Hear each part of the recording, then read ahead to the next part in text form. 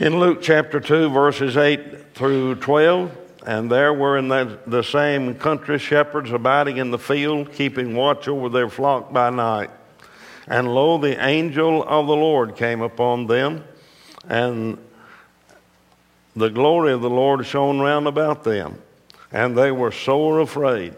And the angel said unto them, Fear not, for behold, I bring you good tidings of great joy, which shall be to all people. For unto you is born this day in the city of David a Savior, which is Christ the Lord. And this shall be a sign unto you. Ye shall find the babe wrapped in swaddling clothes, lying in a manger. Now you know the story. Caesar Augustus had issued a decree that all the people of the world, or his part of the world which he controlled, were to be counted. And they had to be counted in the place where they were born. And Joseph was born in Bethlehem, and as a result, they had to go back to Bethlehem. They traveled 70 miles getting back to Bethlehem with his pregnant, espoused, much pregnant wife. And now, when I say wife, I have to give you an explanation here because of the fact that there's some things that are not normal as far as our thinking is concerned. So the Jewish marriage took 3 steps. There's 3 different steps. I went down to Mexico and saw Tim's son, my nephew, married, and he got married twice. He got married on Friday, and then he got married on Sunday.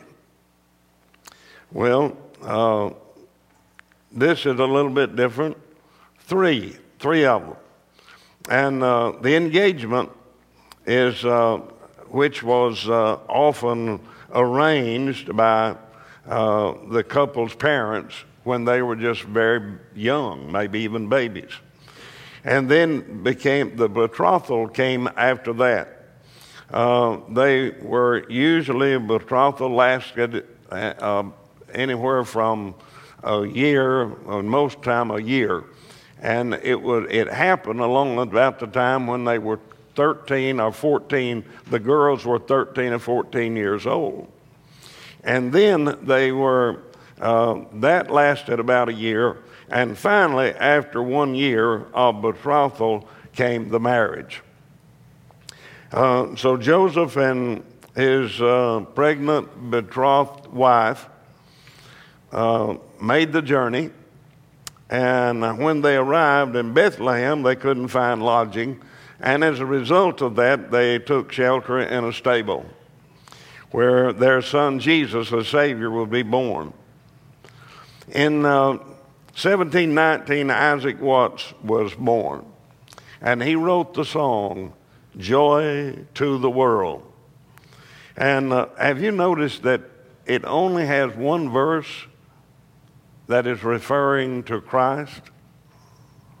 Just one verse that is referring to the birth of Christ. And in that one verse, it announces the Lord is come. There's no mention of Mary and Joseph. There's no mention of angels. There's no mention of mangers. There's no mention of the manger. There's no mention of the shepherds. It's just that Jesus is come.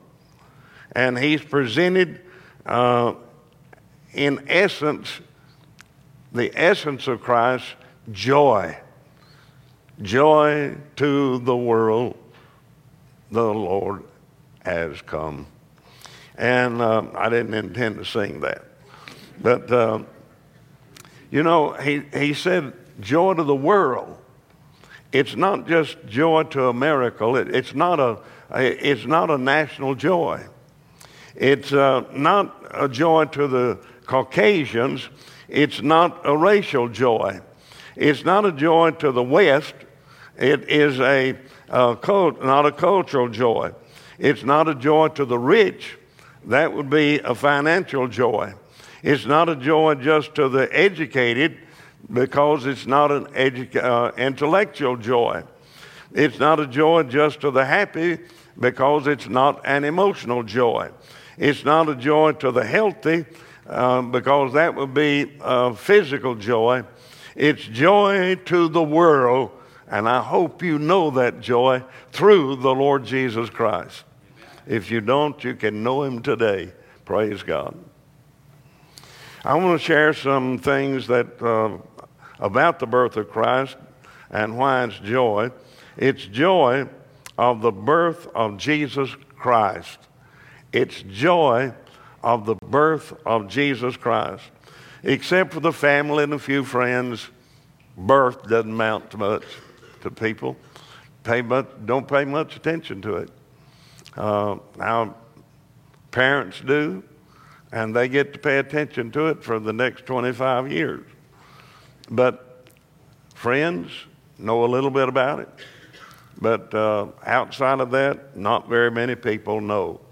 In 1809, there were 3 men that were born, babies that were born became men, and they changed their part of the world. The fact is, William Gladstone was born in the UK, and he became their best known fellow that was, he was a minister, prime minister of Great Britain. And he changed his part of the world. And then Charles Darwin was born, and he changed his part of the world and all of the world in a sense. The fact is, he came up with his theory of evolution, and it spread through the UK where he was born. He came into the United States, and it spread here. And our own state was affected by the monkey trial in Dayton, Tennessee. And then, of course, Abraham Lincoln was born, and he changed the face of America forever. And by the Civil War and the release of the slaves in America, changed it all the way. But nobody paid any attention to those people when they were born. They had their eye on one person, and that was Napoleon, because he was the only person since Alexander the Great. And he was the only person that anybody ever thought could take over the world and rule the world since Alexander the Great. 2,000 years there was a baby born. There were no friends around,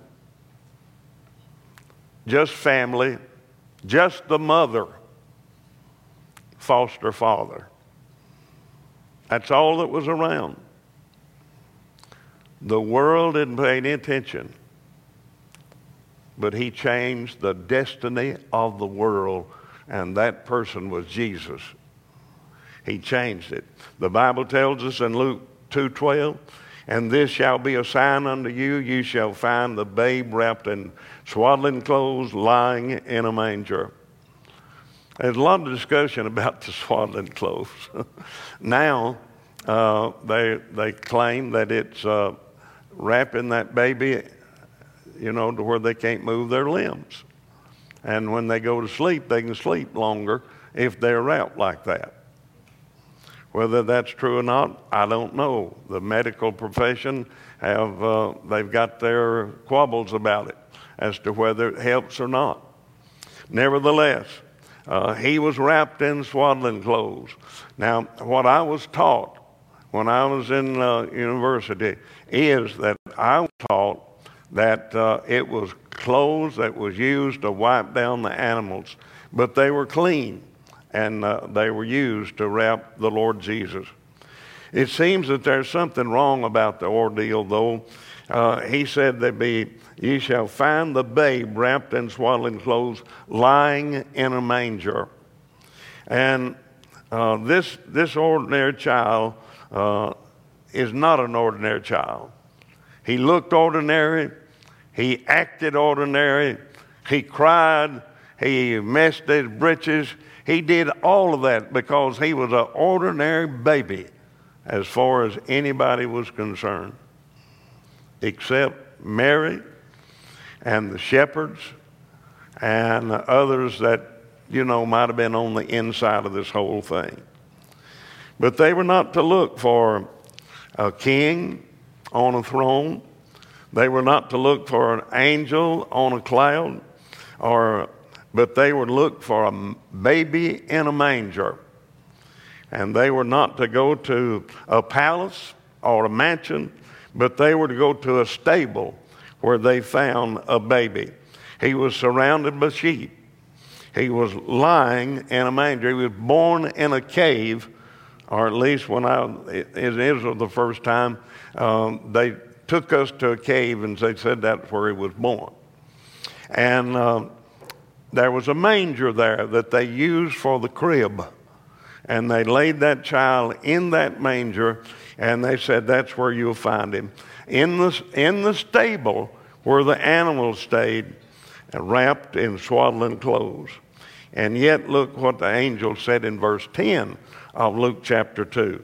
And the angel said unto them, Fear not, for behold, I bring you good tidings of great joy, which shall be to all people.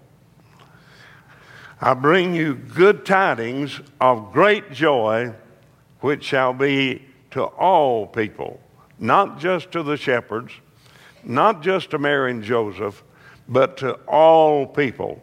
That's why we have missionaries. And these folks here, missionaries, that's why we have them. That's why we present the gospel here, is for people to hear. And that's why you witness and I witness to lost people that are round about us, because it's to everybody. Nobody is to be missed. Notice some things about the words of the joy to the world. Joy to the world, the Lord is come. Now we understand more now than the people did when he came. We understand. We know that through Jesus as our Savior, our sins are gone. Because we remember what John the Baptist said when he introduced the Lord Jesus in John 1:29. He said, Behold, or look, the Lamb of God that taketh away the sin of the whole world. I heard a song this morning on the radio as I was coming to church, and it's talking about our sins being covered. Hey, folks, our sins aren't covered. They've been done away with. They're gone. Praise God. We don't have to worry about them anymore. And because Jesus has done away with our sins, then we can come before the Father unafraid and unashamed, because his precious blood has done away with our sins. Isaiah prophesied that in Isaiah 1 and verse 18. Come now, let us reason together. Saith the Lord, though your sin be as scarlet, they shall be white as snow. Though they be red like crimson, they shall be as wool. We know Jesus has come, but the world religions don't know that. The fact is, they're still trying to connect with him. They climb all kinds of mountains. They observe rituals. They meditate in hopes that they can connect with God. But our Bible has it much different. The difference is that God is pursuing us. We aren't pursuing him. That's the reason we must be witnesses to people, because they're not looking for God unless somebody has already planted a seed and it's come up and they realize they need him. He's the good shepherd searching for the lost sheep. He's the loving father waiting for the prodigal son to come home. And you remember that prodigal son, when he came home, he wasn't rebuked. He wasn't rebuked. He came home and his father was waiting for him. Just think about that. Father was waiting for him. He hugged him. He put the best robe on him, put a ring on his finger and shoes on his feet. But he didn't stop there. He had the fatted calf killed and had a great feast in his honor when he came home. My, can you imagine the joy that that young man had? And we don't read one word about that joy. We don't read a word about it. But it was there. I've known of a few men who had sons to run away. The fact is, I had a good friend that ran away from home, and they looked for their son. And finally, they found him. They brought him home. He ran away from home again. This time, they didn't look for him. They waited and let him come home. And they were ready. They had open arms for him when he got there. But they waited until he came. And he had a joy about him that he had not had. I won't never forget that old boy's name. Danny Bruce Smith is what we called him. Danny Bruce. And when we come to Jesus and receive him as our Savior, he plants a joy within our hearts. I don't know about you, but I remember the night I got saved. And I was just running over with joy. I just worked second shift, came home, wife and my two daughters were in the bed asleep. And I was reading my wife's Bible. I didn't have one. And they'd been talking on the Bible at work. And so I'd go home and read. And I figured out how to be saved. The Lord showed me how to be saved.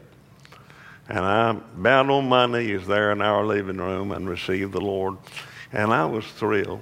I was thrilled. But I wasn't going to tell anybody. I didn't tell Cherry. I didn't tell the people at work. But I didn't get through that shift until somebody came up to me and they said, "What's happened to you? There's something different about you." I was 21 years old. And I said, "I wasn't going to tell anybody, but you've asked. I've got to tell you, I got saved last night, this morning." And I had a joy that I can't explain. I don't guess you could explain yours either. I didn't shout. I didn't run around in the living room. I didn't cry.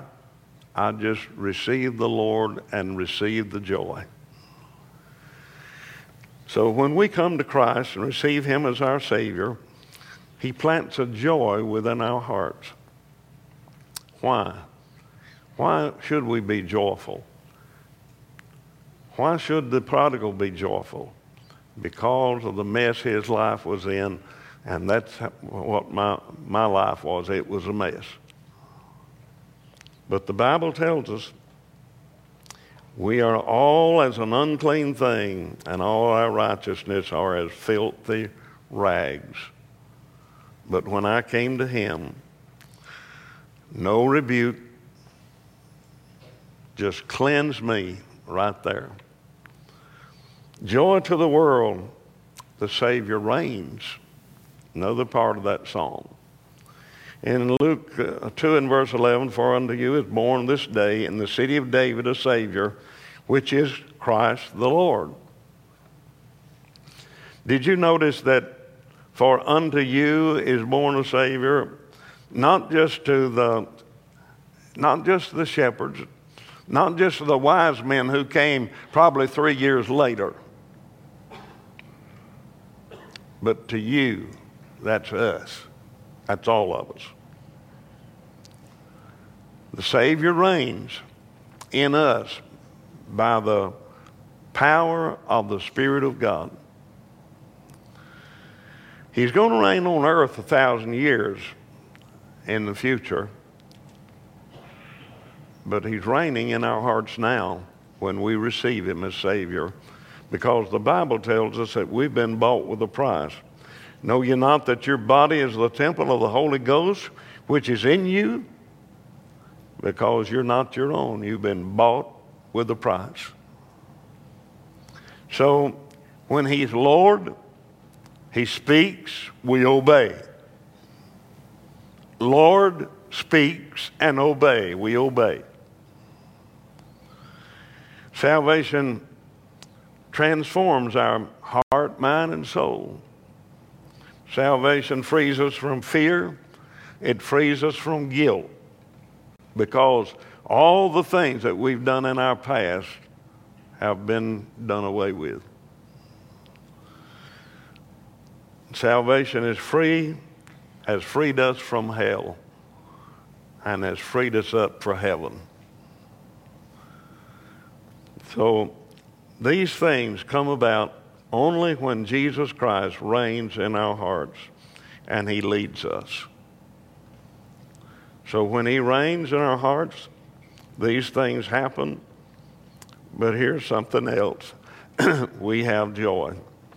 Then another verse of that song, it says, joy to the world because our troubles are limited. The fourth verse, I believe it is, says, no more let sin and sorrow grow. Do you know how you keep sin from growing? It's by confessing it. And if we don't confess it, then I want you to hear what James wrote in James chapter 1, verses 14 and 15. But every man is tempted when he's drawn away of his own lust and enticed. Then when lust hath conceived, it bringeth forth sin. And sin, when it is finished, bringeth forth death. Somebody said that's the strongest LSD there is. Lust, sin, and death. Whatever your sin is, it doesn't matter. If you let it grow, then sorrow is on its way. Sorrow is on its way if you let it grow.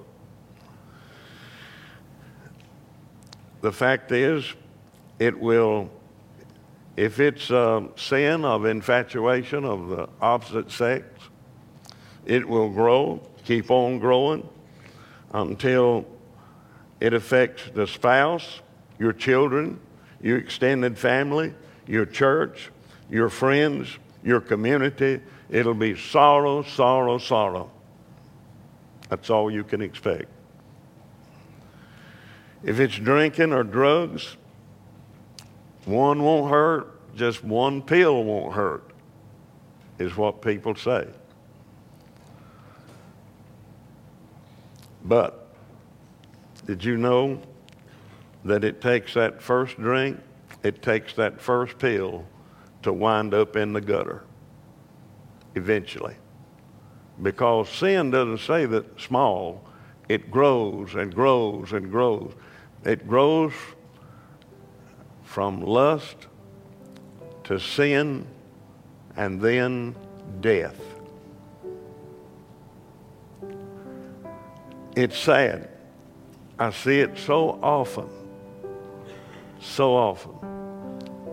Van has had 2 funerals of young men, very young men, who died after something like this right here.